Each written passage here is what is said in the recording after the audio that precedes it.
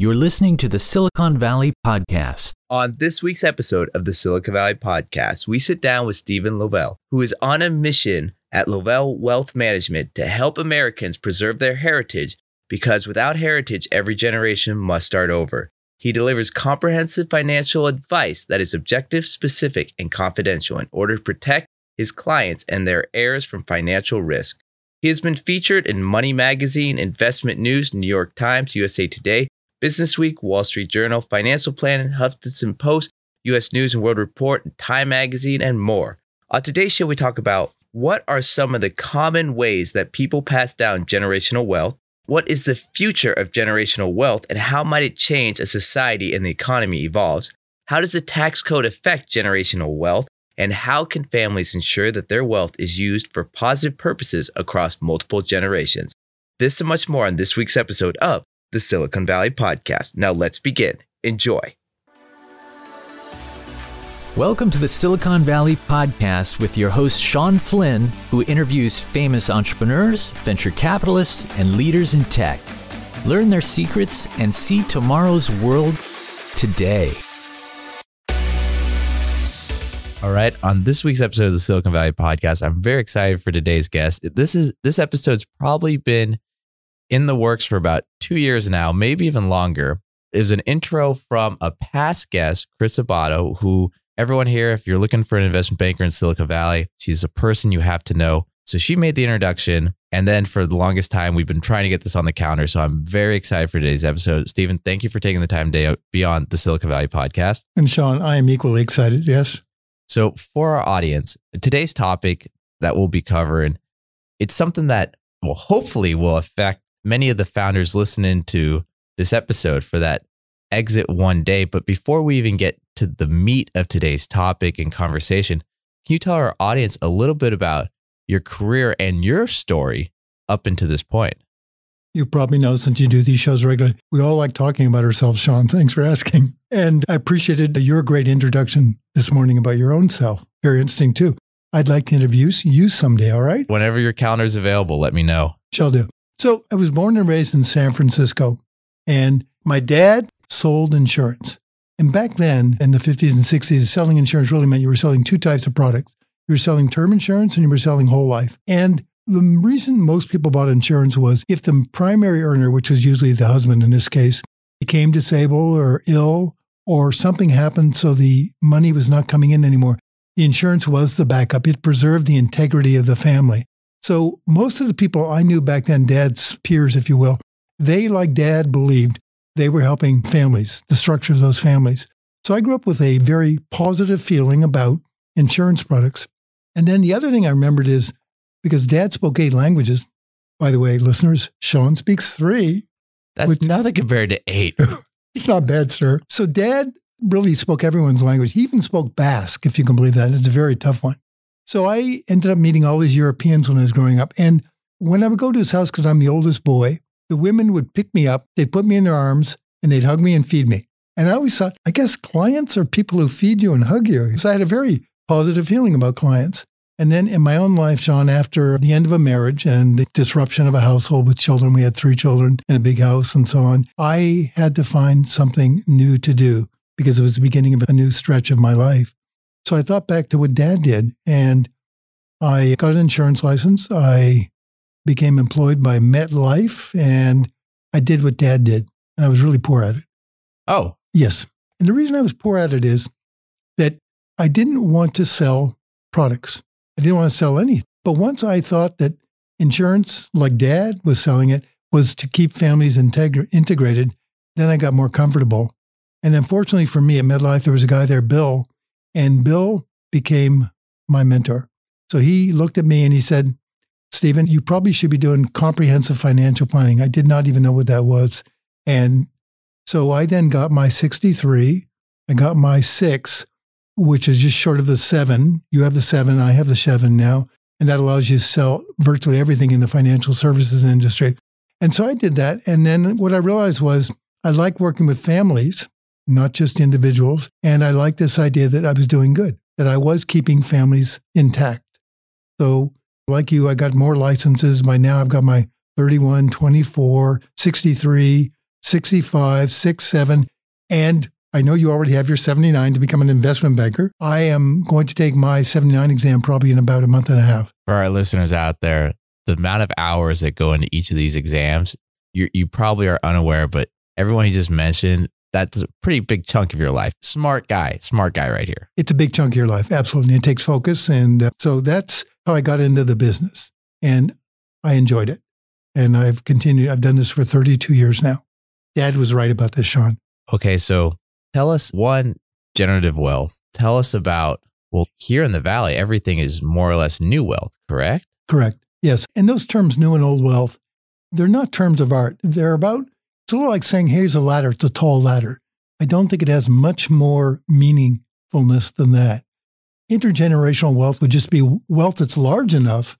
So magnitude counts here. It's large enough that it's going to be passed on to another generation. In other words, the people who have the wealth or created the wealth are not going to expend it. They're going to pass it on. So that would be then intergenerational. And we tend not to have that much intergenerational wealth in America because we are a younger country. And from what I can tell, after I also I'm a chartered analyst to philanthropy. And I learned a lot about the transference of wealth and estate planning. And I'm also an accredited estate planner. And also which kinds of families create this kind of wealth. And this thing you just said, the old versus the new. In Silicon Valley, what we have here, we both live and work here, is new wealth, if you will. This is wealth that's created by current people, and the old wealth would be more like what my family had. If you want me to tell that story about my... Actually, let's go into that story. Why not? Tell us a little bit about your family and the old wealth. And I have a great contrast for you at the end here, because I also have 3 children. So my grandfather, and I'm named for him, I've got the same first and last name, my middle name, which is not Stephen Lovell, was in the clothing business. And he lived in what I would call a manufacturing town in just northwest of Toronto, called Kitchener. And just like many of those towns that we have in Ohio, Pennsylvania, New York, even New Jersey, where you have manufacturing, whether they were building tires or they were building cars, my grandfather built an enormous business in the clothing business. And in that town of Kitchener, about 130,000 people, there were 4 or 5 families. Ours was one that had significant wealth, and we were all friends. So I would play tennis with these people. The last scion of the Krug family, the furniture making business, when Mabel, the surviving member of my mother would drive her all around. If she needed to go to Toronto, mother would drive her, Sean, because we were all, if you will, connected. And so in our case, the Forsyths, which is the family, we did the clothing business. And at some point, that business was large enough that, as my stepson said to his sister and brother, my 2 natural children, you come from a dynasty. And I like the word dynasty. It's very nice, yes. So that back then, most of it was based on manufacturing of one sort or another. Whereas in Silicon Valley here, we create wealth much more quickly, and we do it through other means, as you know. Now, if you have called it old wealth like the Forsyths, it's very easy. It's like if you're going to drive to San Diego, you've got a 10-hour drive there. So you're driving there with your wife. You go to a rest stop and you switch drivers. She just goes in the driver's seat now. If you got a manufacturing business like the clothing business, when my grandfather passed, I had 2 uncles, Uncle John and Uncle Jim. Uncle John and Jim, one became president and one became vice president. That's, if you will, old wealth. And here's something interesting to consider. I looked up, getting ready for this show, Kim Kardashian's wealth. First time I've ever looked up Kim Kardashian, right? And her wealth apparently is about $1.2 billion. Now, what this means for those, you can see Sean's. I'm shaking my head just because, from my understanding, she's not the richest Kardashian. I think it's no kidding, the youngest sister and the makeup brand, if I remember correctly. Just if you think about the wealth in that family and how they got it just boggles my mind. I'm boggled too. That's all right. We're both boggled. She's got 4 kids, right, so far. When those kids inherit wealth, you know what they will be? Old money. They will be old money. So I think pretty much that's it. Second generation, you do the handoff, old money. New money is those who create it.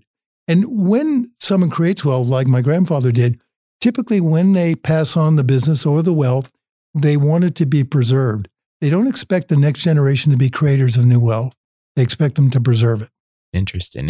Okay, so one creates it, the other just maintains it. but that transition, because the skill set to make it and the skill set to maintain it are different. They are different. You know, that shirt sleeve to shirt sleeve things, right? First generation makes it, second generation dissipates it, third generation lives in sorrow. For the foresight, Sean, it was a little like that. I was up in August to see my cousins, and my youngest son had his first child. So we went up to see him, Christine and I, and the cousins and I, we remember what it was like to be in that family with all that money.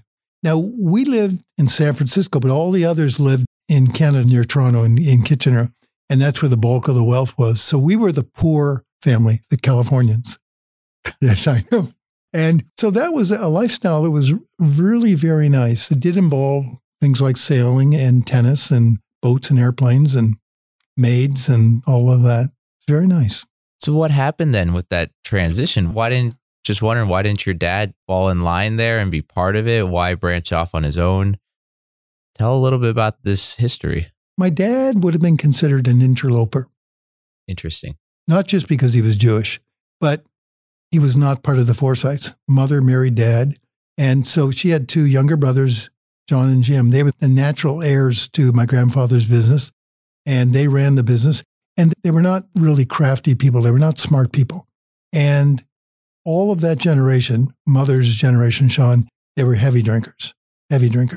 So between alcohol and also just poor management, at some point, the Forsyth Shirt Company became a waste. How many dynasties, I guess, do you think are destroyed because of either one, outside substances, or mismanagement, or passing it down to maybe heirs that are not fit to continue the legacy? How about 100%? At some point, clearly, when you look at the tax code, is actually constructed with purpose, and we all ridicule the tax code, but there's purpose. And when we tax wealth transfers, whether in life or at death, we're trying to make sure the wealth doesn't pool somewhere and not be utilized. In Silicon Valley, we're in the business of capital formation. Isn't that what you and I do? Yeah, okay, capital formation. We make sure that people who have money are somehow giving it to those who can create things. And that's essentially what the tax code does too. If people don't save, we don't have wealth we can transfer to people who are going to build new wealth. So that's very important. And if everyone was allowed just to keep their wealth and never turn it over, if you will, then if you go to the beach and you look at one of those rocky coasts like we have in California, and the waves come in or high tide, and then the tide goes out, what do you see? You see these little rock pools.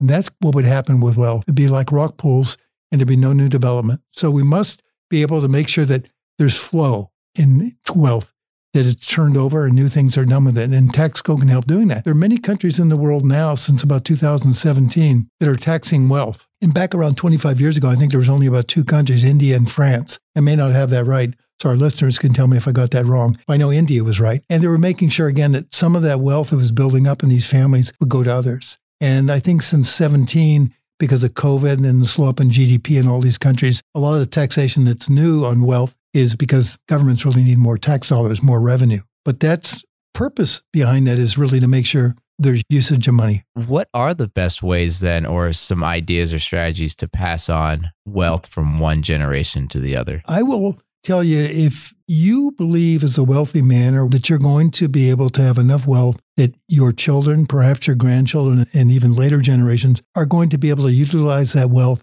it would be in your best interest to find a way to incorporate the other generations into the family planning. So there are a lot of advice givers, such as myself, who help people who have wealth incorporate other members of the family.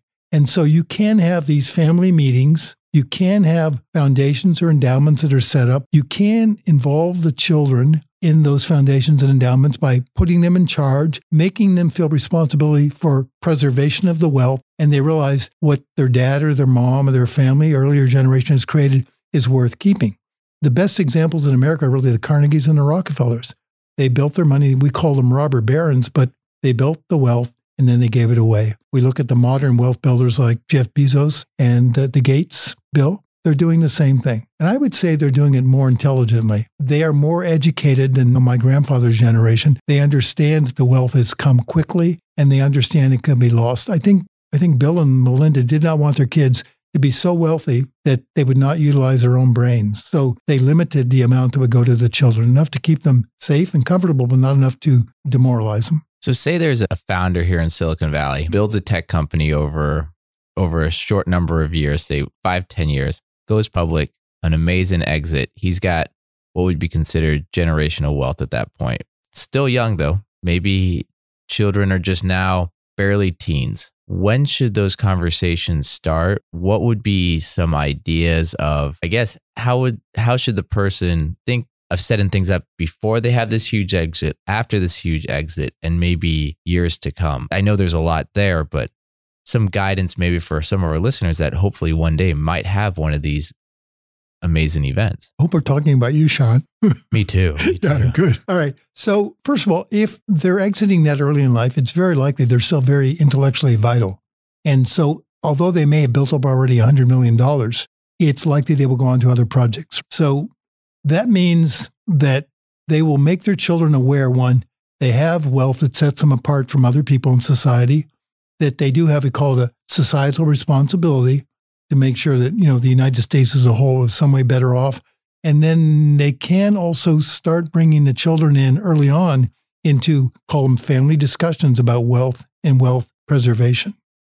And there's correct, how we mentioned licenses at the beginning of this show. There are also special, call them training academies that specialize in this kind of training, exit strategies, and then how do you handle the exit when you've collected the wealth? Okay. So go on. So there's that exit. They're having conversations with their children, with their family, letting them know that, I don't want to say that they're special, but letting them know that things are a little bit different. At this point, psychologically, how do most of these children react to this news, or the significant others in the family or friends? I'm guessing social dynamics there get flipped almost instantly.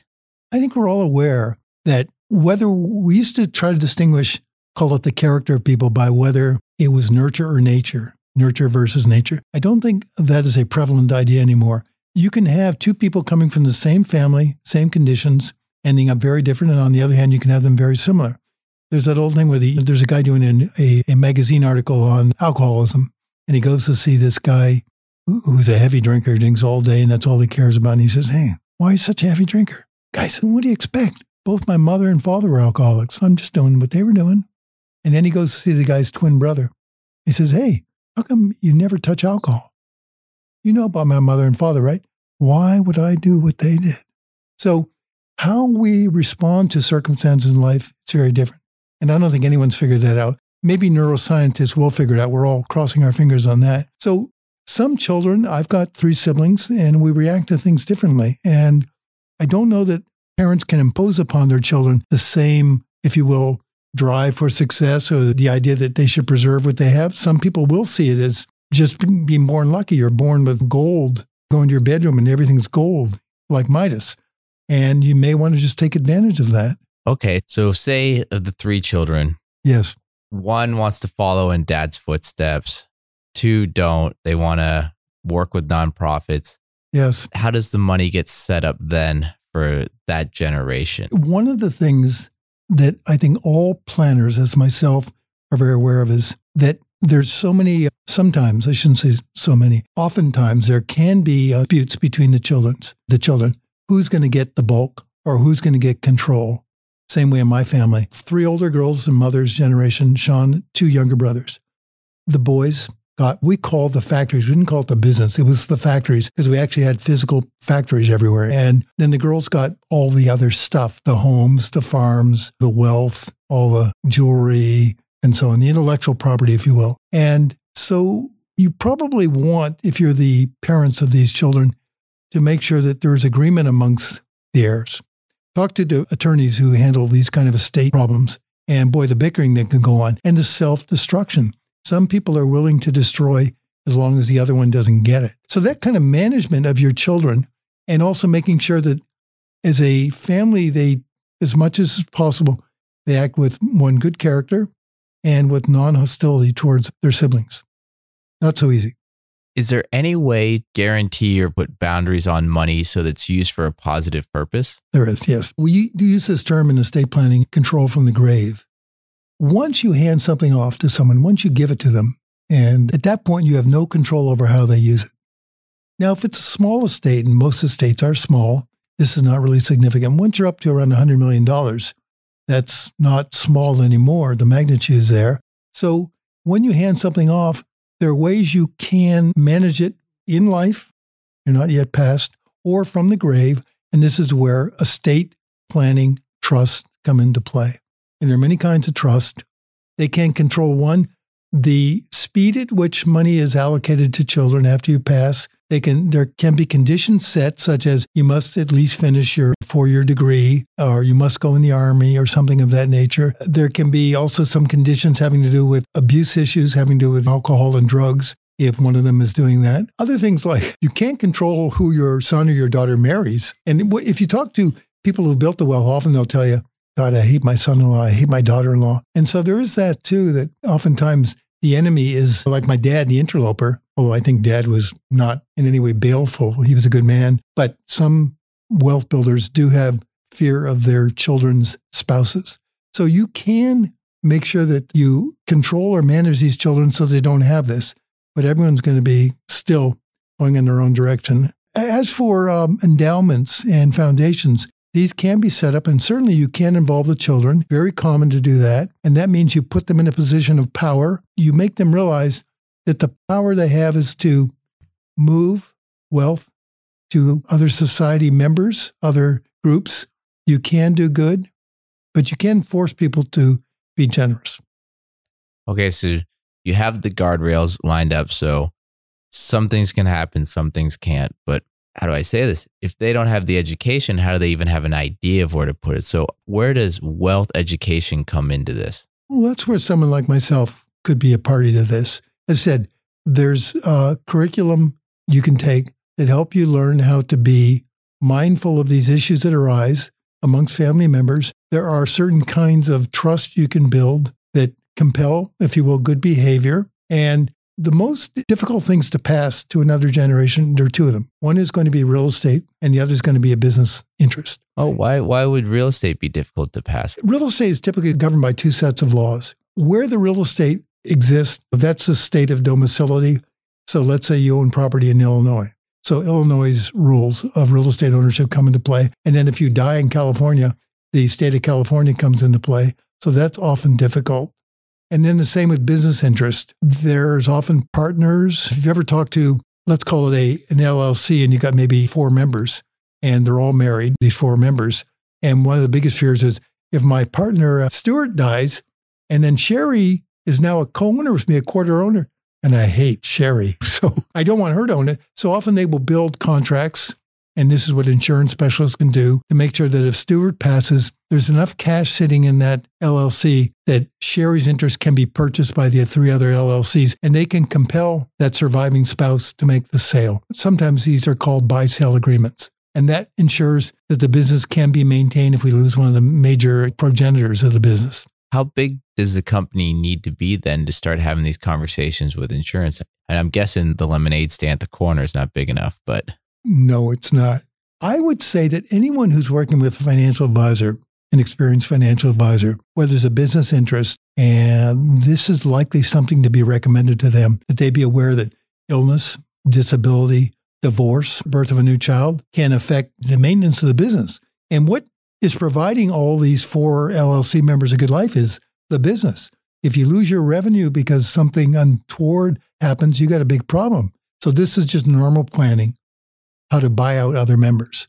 Okay, so we talked about buying out other members. We've talked about generations passing money from one to the other, when to get education. We've talked a lot of things of step 1, step 2, step 3, step 4 in line. But what happens when there's changes in the economy during this? Because, well, your great-grandfather can't predict really everything that's going to happen 100 years later or 50 years later. Or I'm sure Kim Kardashian, some people maybe not even, who knows how far in the future. But what happens then? I'm with you on that. I was on the radio for 4 years. And at the end of the year, people make all these predictions. And because I grew up with a lot of grand pianos in the house, and I used to play piano very poorly, by the way, Sean, very poorly. I always sat on a piano bench. And if you got up off your bench, there was always a lid. And if you opened the lid, you'd find things in it. What you should have found in there was sheet music, but you haven't found other things in there like old cigarette packets and swizzle sticks and things like that, party hats, you know. So I used to say on the radio, hey, I think we should all look at these predictions made in October, November for the upcoming year, put them in our piano bench, and then in January, open them up. And it would be enormously funny to see how absurd those predictions were because we've had all the rain in Silicon Valley lately, right? So on Sunday, I looked up the state of our aquifers. And if you Google things, you often get things from maybe a few months earlier. So one prediction I got, I think it was made in like August of 2022 or 2021 was California will have no water in 2022. No water. So most of those predictions have that kind of veracity. They're just useless. They really are. We can't predict what goes on in the economy. That's correct. So I always tell people, as a financial planner, I tell people, look, there's two things we want to look out for. A big change in your condition or a big change in the economy's condition. And what's more likely to affect people to disrupt them is the big change in their own condition. A health condition, again, a new marriage, a divorce, birth of a new child, birth of twins. What occurs in the economy is more controllable. Now, if something goes out of favor, think about all your old devices. Yesterday, I bought a new phone, a 14. And apparently, I'm probably out of date already. Maybe 15s are all right. But you get the point. We're very early adopters of new technology, especially in Silicon Valley. But when it comes to other strategies, when it comes to trust and some of these financial strategies I recommend, they're often ignored because they sound very complicated. I was at a meeting once where there was an attorney speaking, and he had these wonderful strategies, all of which I'm aware of, for helping people preserve their wealth and to pass it on without having the taxing authorities take it all away in estate taxes. And during the 10:30 coffee break, I went up to this guy and said, wow, those are really great. And I said, so how many of those have you actually implemented? And he said, one. I said, why is that? He said, Stephen, got to understand, great ideas, there are lots of them. But getting people to believe great ideas can be used in their life, not so easy. And they sound complicated. And there are threats to any kind of strategy you come up with as a planner. One of the biggest ones is what we call legislative threat. The fact is, taxing authorities, Congress can make changes. And those changes often have an enormous effect on what people do with their money. Most of what I do is driven by taxes. I'm a tax planner, Sean, tax planner. And I help people do multi-year tax planning to make sure they pay the least amount possible. And also because we are here in California, pretty much the highest tax state in the country, tax planning comes into play. And it drives many decisions we make about where we live, how we transfer money, whether we do it while we're alive, inter vivos, or we do it at death through a legacy to our children and grandchildren. So then how often should someone talk to a tax planner? Is this something that should happen yearly, quarterly, or every couple of years? That's really a very good question. First of all, if there's a major tax shift, and remember, there's major tax legislation passed every 2 years. Major. We're at Secure 2.0, right? We had Secure, and then right away we got Secure 2.0. Given the fact that these tax law changes often affect wealth preservation and wealth transference, whenever that kind of thing occurs, I think the wealthy family should be sitting down with their tax specialist and making sure that if there's an effect, it's managed. And sometimes it really means you have to change your strategy. Before 2000, there had not been a change in the amount of wealth that you could transfer without being taxed for many years. It was roughly $600K. And then George Bush Jr. came in and he changed it. And it was every year up to 2010, there was a change in the amount that could be passed without being hit with taxes. And then the year 2010, it was pretty much everything. So I remember we talked a lot about Jordan Steinbrenner back then, the guy who owned the Yankees. And would George get lucky and die in 2010 when the kids had inherited all? Because apparently he'd done no tax planning. So back then, we started excusing a lot more. And right now, we're up at about 13 mil. Husband and wife can transfer roughly 13 mil without being subject to tax, the state tax planning. And that always means the federal government, not the state governments. Our states also want to collect some money.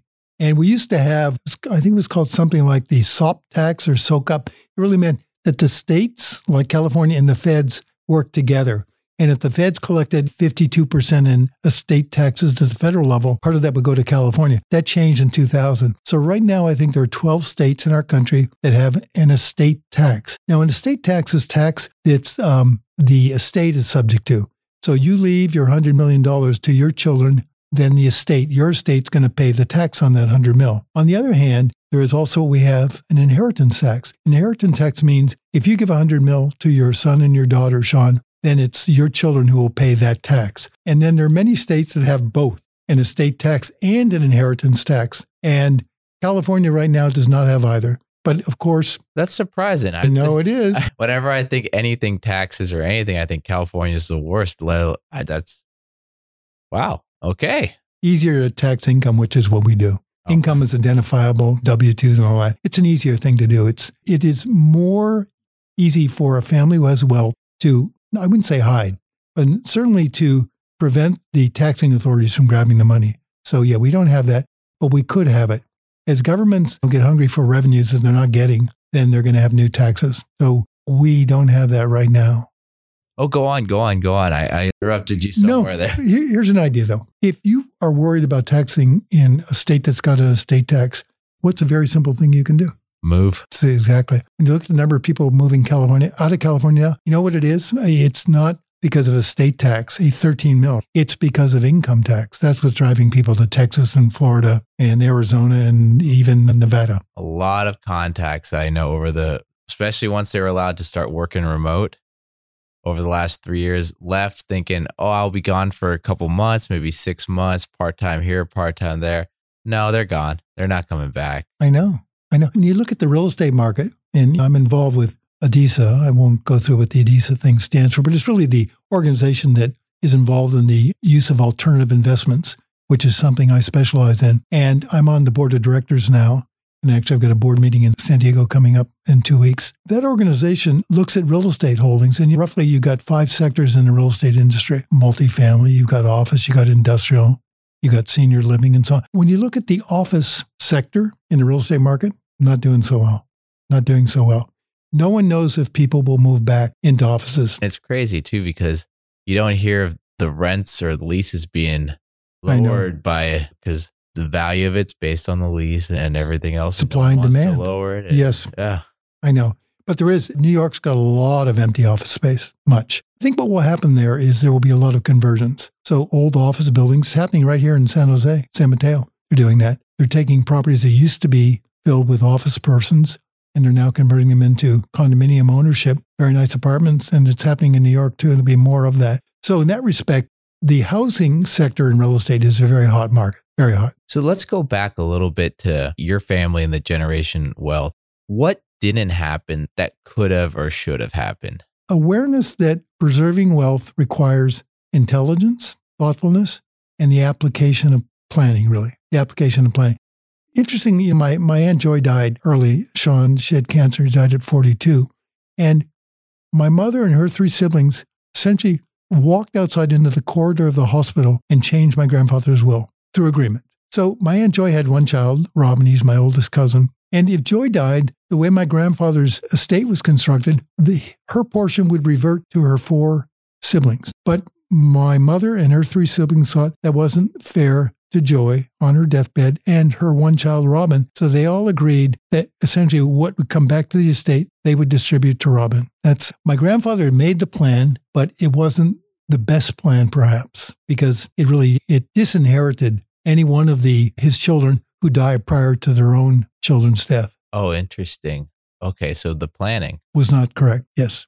Now for your family, your kids, how planned out are things? It's funny. I could bookend what happened with the Forsyth, Sean. You could say the dissolution of wealth with what's going on with one of my 3 children. One of my 3 children is a billionaire. He is one of those Silicon Valley people. Hopefully he'll be on the podcast in the future. Thanks for the invitation. I'll let him know. Yes. And he's done it the way most others have done it. He's become a major owner of one of these companies that has these fantastic sales, and he's worked hard. I remember him saying once, there was a Wall Street Journal article about something about a lot of people who were being fired in his company, and the Wall Street Journal got it wrong by a magnitude of 10. So if it said he had to fire 1,000 people, he had to fire 10,000. And he told me during that period, he slept on the floor in his office. These are people who do work 18 or 20 hours a day.